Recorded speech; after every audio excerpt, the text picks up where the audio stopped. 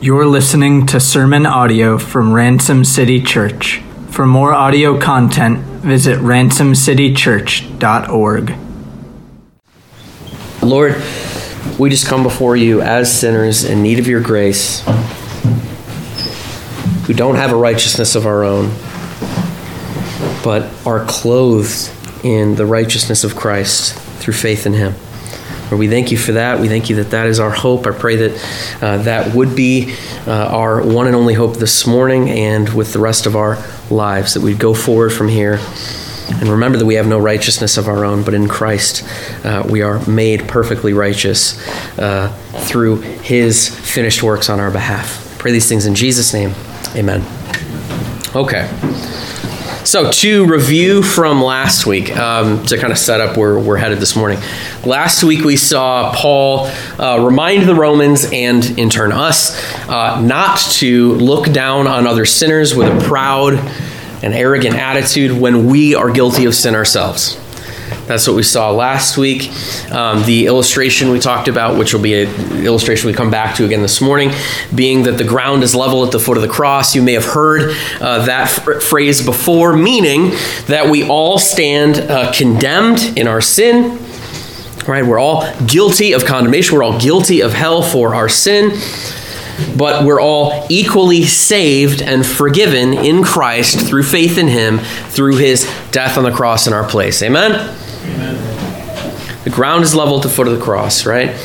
So we're to preach the gospel with humility, as we saw last week, both inside and outside of the church, as fellow sinners deserving of hell ourselves. We shouldn't be coming from a place of arrogance or pride, knowing we're worthy of hell ourselves, guilty of sin that is worthy of hell ourselves. We're continuing a lot of the same themes this morning as we pick up in verse 4. These passages are very much connected, so it's going to be a lot of the same themes this morning as we continue. So look at verse 4. Paul says, "Or do you presume on the riches of his kindness and forbearance and patience, not knowing that God's kindness is meant to lead you to repentance?" In other words, do you take the kindness and forbearance, another word for forbearance would be restraint, and patience that God is showing you in this life, do you take that for granted as if those things are going to last forever? Not knowing that they're meant to lead you to repentance and faith in Christ while there's still time. Does that make sense? That's what Paul is getting at. Again, speaking specifically to those who continue to reject Christ in their sin, right? Do you think that just because God is showing you this kindness, this restraint, he's not pouring out the fullness of his wrath on you in this moment, that that's going to continue forever, right? Right? Do you know that? But that one day our time, that time that God has given us to put faith in Christ and be saved, will run out when either we die or Christ returns. Time will run out on that offer of salvation through faith in Christ. 2 Peter 3, 9 and 10, which is very similar themes for our passage this morning, says this, that the Lord is not slow to fulfill his promise, as some count slowness, but is patient toward you, not wishing that any should perish, but that all should reach repentance. But the day of the Lord, meaning Christ, the day of Christ's return, will come like a thief, and then the heavens will pass away with a roar, and the heavenly bodies will be burned up and dissolved, and the earth and the works that are done on it will be exposed. In other words, we will all be judged, right? And either we will be found in Christ and will be saved, right, in Christ through faith in him, or we'll be found apart from Christ, having no faith in Christ, because we never put faith in him while in this life, right, during that time where that offer still stood, and we will be condemned, right? There is no third option. We'll either be found in Christ and saved, or apart from him and condemned. That's it. That's the only two options. And so we've used this illustration a lot as of late, but it's true. The salvation through faith in Christ is a limited time offer, right? It's not a forever offer. It's a limited time offer. Are we living that way is the question. That's really what Paul is driving at here. Or are you assuming that just because God is showing you kindness and forbearance, again, restraint, and patience toward you, and not condemning you to hell right now, are you assuming because that's true that he never will? Are you making that error, right? Because if you never use the patience that God's showing you in this life for what it's meant for, meaning to repent and believe in Christ that you'd be saved, then he will condemn you to hell. If you never look to Christ, never put faith in him, time will run out and you will be condemned. So the question from an application standpoint is, one, firstly, are we living that way? Are we living that way? Meaning, have we taken advantage of this limited time offer of salvation through faith in Christ while there's still time? Have we taken advantage of that offer ourselves? Because again, limited time offer, right? And if you haven't yet done that, if you don't have saving faith in Christ, do so today. Put faith in him today. Or, let me caution you, if we don't, we're playing a dangerous game of trying to beat the buzzer without having a clue how much time is left on the clock. To use a basketball analogy. I'll get it. It's like we have no idea how much time is left on the clock. We have no idea when we're going to die. We have no idea when Christ is going to return. Amen? That's a dangerous game to be playing. So look to Christ, put faith in him today while there's still time. Which is what this patience, this time that God is giving you is meant to do. It's meant to lead you to repentance. You're meant to take advantage of that opportunity, put faith in Christ that you'd be saved. So that's the first question. Firstly, are we personally living that way? Secondly, are we preaching that way? Are we preaching the gospel to those around us that way, knowing that the offer of salvation through faith in Christ is a limited time offer for those around us? Are we preaching the gospel that way? Or do we think that we have all the time in the world to do that, to preach the gospel to the people around us, that the clock will never run out on that opportunity? Because that's not true, right? In truth, we have no idea, again, when we're going to die, right? We have no idea when they're going to die. We have no idea when Christ is going to return. We should be preaching the gospel to those around us with that kind of urgency, right, church? Amen? That's what Paul's driving at here. Are you taking for granted just because God hasn't condemned you to hell just yet in this moment that that's never going to happen if you continue to reject Christ? Because if you continue to reject him, never put faith in him, he will. Your time will run out, right? Verse 5 goes on to say, but because of your hard and impenitent heart, you are storing up wrath for yourself on the day of wrath when God's righteous judgment will be revealed. R.C. Sproul, who I'm going to quote quite a bit this morning, especially on this verse, because what he has to say in his commentary is very helpful. But he calls this verse one of the scariest verses in the Bible. And I agree with him. When we break this down, you're going to see why. Here in verse 5, we see the theological truth that all sinners who reject Christ, who never repent and never believe in him, will be sentenced to hell. All sinners who reject Christ will be sentenced to hell, right? Who never put faith in Christ will be sentenced to hell. But there will be varying degrees of punishment when they get there. That's the truth we're seeing in this text. Depending on what they've done, depending on what sins they have committed in this life.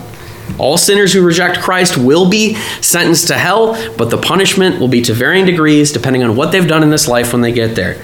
And that might be a new concept to a lot of you. I know it was a new concept for me not that long ago, but here's the reality. We see this truth all over the Bible. There's a ton of examples I could point to for this. Here's one of the most clear examples. Matthew 11:22 through 24. Says this, but I tell you, it will be more bearable on the day of judgment for Tyre and Sidon than for you. And you, Capernaum, will you be exalted to heaven?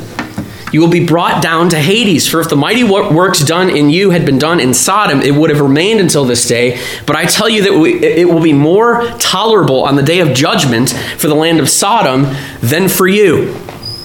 You are seeing this truth in this text. All sinners who reject Christ, never put faith in him, will be condemned to hell, but there will be varying degrees of punishment when they get there. This text makes no sense if that's not true. if there are not varying degrees of punishment in hell. This is what this text is getting at, right? That's one of many examples we can point to. We see this truth all over the Bible. R.C. Sproul, again, I'll quote him. This was really helpful. He summarized this text well and that concept well. He said this: we have a tendency to think that come the judgment day, or the day of wrath, as our text says, in other words, the final judgment when Christ returns. That's what Paul's driving at in our text. We have a tendency to think that come the judgment day, we are either in or out, innocent or guilty. But when somebody commits 9 murders, they go on trial for 9 counts of murder, not just one. Just so, God considers every sin we commit in thought, word, and deed. Each one is exposed to God's perfect judgment according to the truth. That's a very good summary of this verse, right? And I know that may be a hard truth, especially if you're hearing that for the first time, but here's the reality. I just want to remind you of this. This is good. This doctrine is good news. This biblical truth is good news. Why? Because it displays the perfect justice of God. It displays the perfect justice of God. It displays that every unrepentant sinner will serve the just sentence for their particular sins, that no sin will go unpunished. None of it will go unpunished. That perfect justice will be served. Why? Because God is a perfectly just God. Amen? This is a good truth. It may be a hard truth, especially for those of us that are hearing this for the first time, but it is a good truth. It's showing the perfect justice of God. Sproul goes on to say, there are various degrees of punishment in hell because hell is where God manifests his perfect justice and the punishment always fits the crime. That's a very good summary.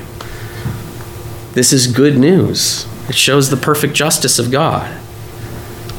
So, what we're seeing is that as long as we remain hard-hearted and continue to reject Christ, we never repent and believe in him, we are adding to our sentence at the final judgment.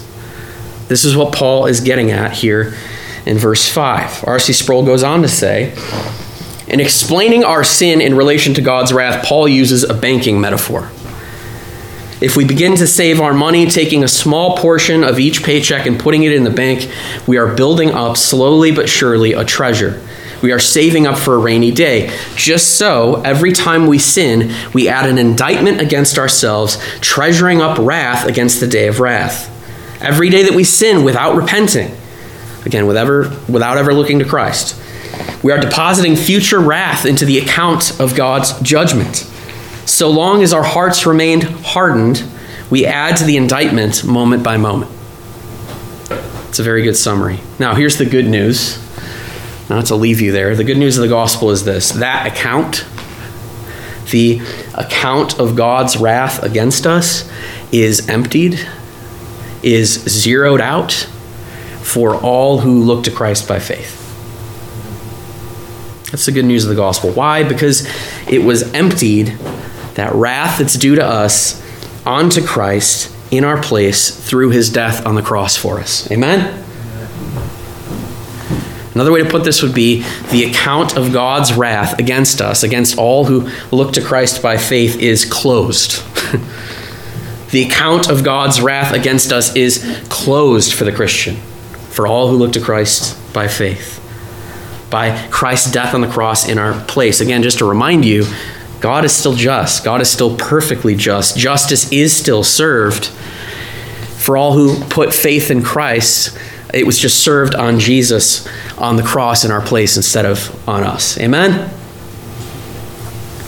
But again, that's only true for those who look to Christ by faith. We must put faith in him while there's still time, or the perfect justice of God for every one of our sins will be served on us in hell.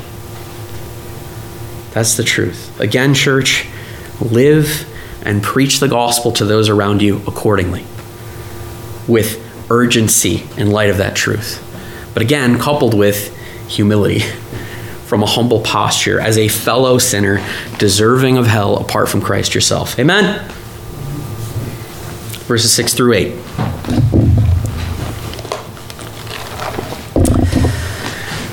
He will render to each one according to his works, to those who by patience and well-doing seek for glory and honor and immortality. He will give eternal life. But for those who are self-seeking and do not obey the truth, but obey unrighteousness, there will be wrath and fury. What's going on in these verses? I ask that because at first glance, these verses can be confusing. At first glance, we can get confused and be like, is Paul preaching works righteousness here? The short answer is no.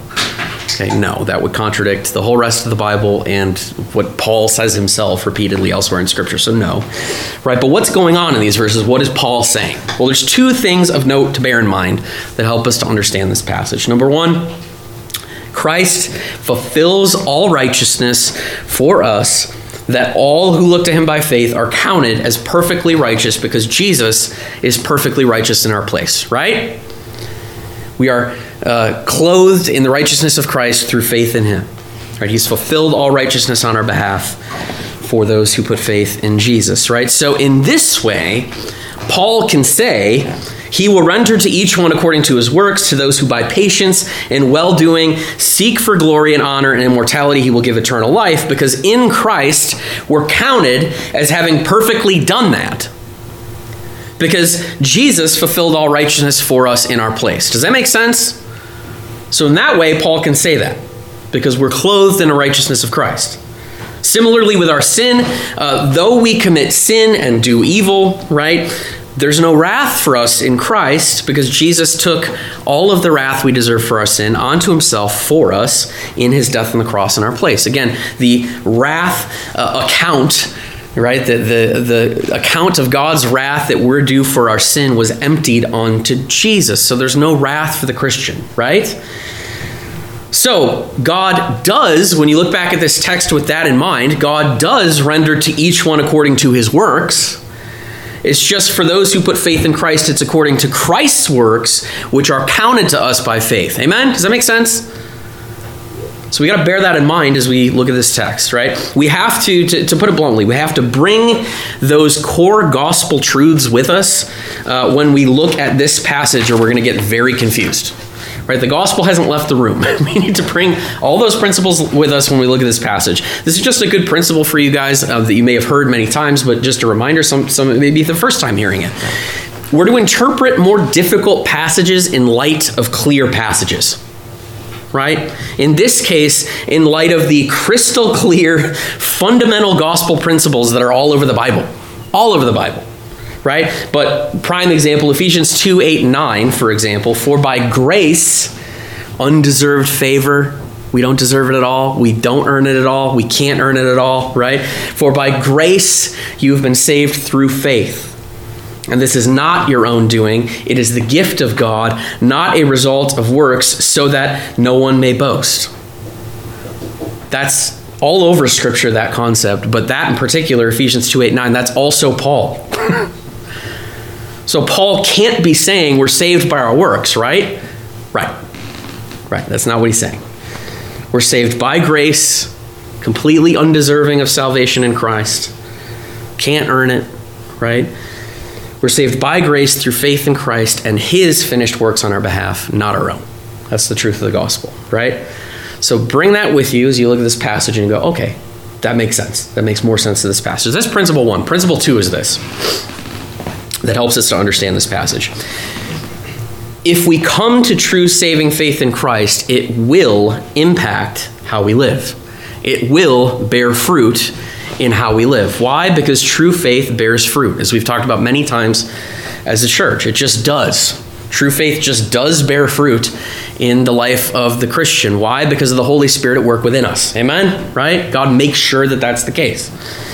And so if you look back at this passage through that lens, it makes more sense. Let's kind of read through it with that lens in mind, right? He will render to each one according to his works, to those who by patience and well-doing seek for good and honor and immortality. Not perfectly, but overall, that's their new goal because they belong to Jesus. That's my kind of note and commentary in there. He will give eternal life. Again, not because of their works, some more notes from me, but because of what their works illustrate, which is that they have true saving faith in Christ. which their changed lives are evident of, are showing evidence for.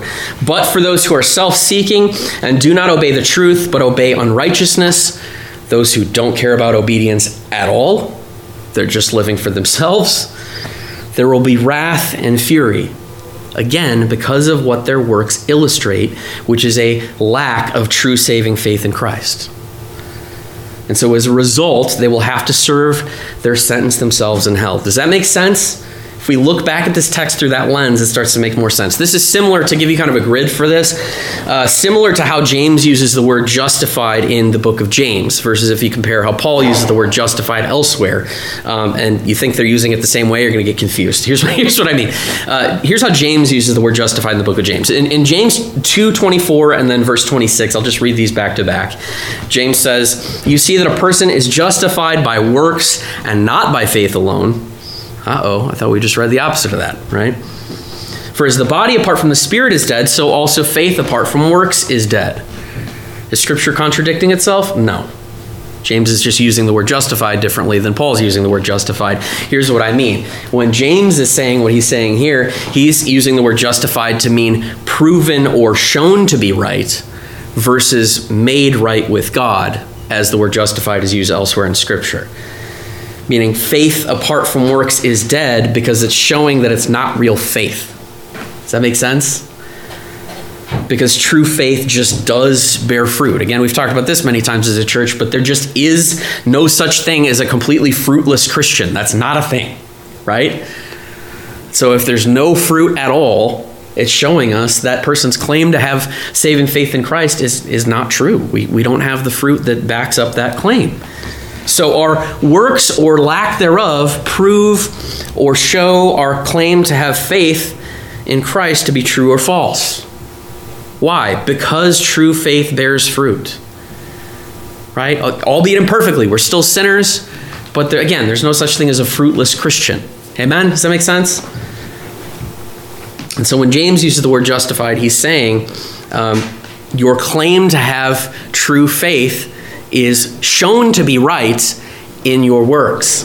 And if you don't have any works to point to, if you completely lack fruit, it's showing you don't have true faith. Does that make sense?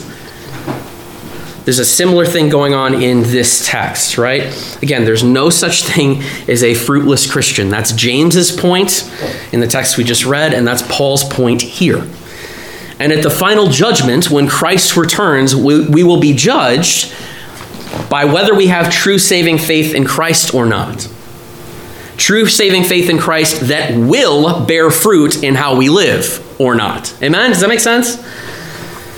Again, we'll be found either in Christ and be saved, or we'll be found apart from Christ, lacking saving faith in him, and will be condemned, deservedly so, for our sins.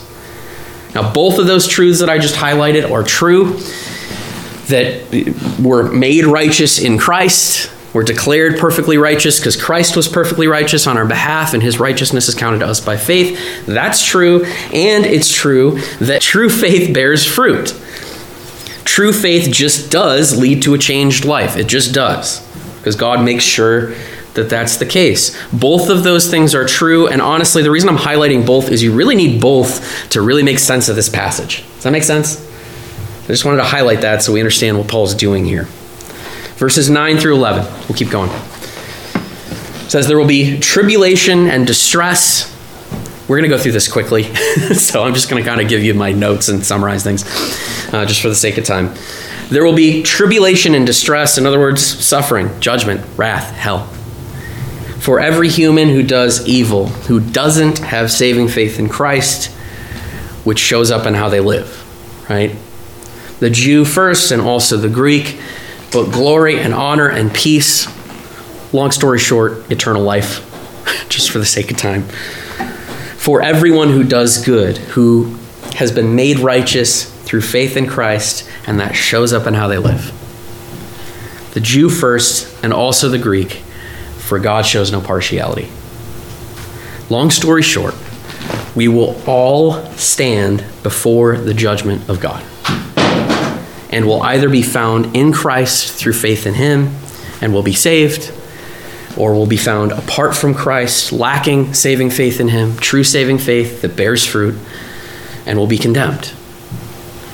And Paul's point is that no religious background, no church attendance, no giving statement, no record of service in the church and or in our community, no likability in our neighborhood, no numbers in our bank account will exempt us from standing before the judgment of God. Why?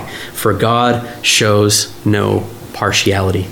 Another word for that, favoritism. Amen? In summary, if you're taking notes, here's the main point for this morning. Really just a restatement of what we just said. We will all stand before the judgment of God, for God shows no partiality. Again, we will all stand before the judgment of God, for God shows no partiality. Again, we'll be found either in Christ and we'll be saved through faith in him, or we'll be found apart from Christ, lacking true saving faith in him, and will be condemned. There is no third option. Those are the only two options. Now, what do we do with this? How do we respond to this text? Well, I wanted to funnel to this. Really, long story short, the best way to summarize this would be just reflect the heart of God. Just reflect the heart and character of God and how we live as his people. Right? Would be the quickest way to summarize this, but here, I'll put it this way. Because God shows no partiality, another word for that again, favoritism, neither should we. Right? Because God shows no partiality or favoritism, neither should we. And so I want to leave you with, this is where we'll close talking about these things. 3 ways that we as the people of God, right, can show no partiality and so reflect the heart of God. 3 ways that I just want to highlight that I think we can do that we can show no partiality. Number 1, preach the same gospel to all sinners with all sin struggles indiscriminately, because it's the only one that saves. Amen? Same thing we talked about last week, but this text unpacks it a little bit even for us, the implications of it, right? Preach the same gospel to all sinners with all sin struggles indiscriminately. 2 Peter 3:9 says, the Lord is not slow to fulfill his promise, as some count slowness, but is patient toward you, not wishing that any should perish, but that all should reach repentance. Church, if that's God's heart toward all sinners, it should be our heart as well. And we should live accordingly, right? Not wishing that any should perish, but that all should reach repentance, right? Should be saved through repentant faith in Christ, right? We shouldn't, to put it bluntly, we shouldn't be picking favorites or least favorites, right? Of sinners, of sins, right? We shouldn't be picking favorites or least favorites. We should, like God, not wish that any should perish, but that all should reach repentance. And we should preach the gospel accordingly, indiscriminately, again, to all sinners with all sin struggles, preaching the one true gospel of salvation through faith in Christ, the only one that saves, right?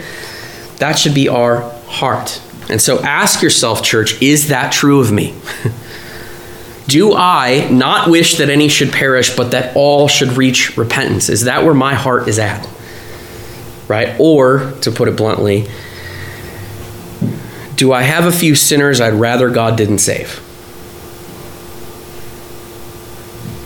If so, we've got some repenting to do. Of pride in particular. Of forgetting that we're worthy of hell and completely undeserving of salvation ourselves, right?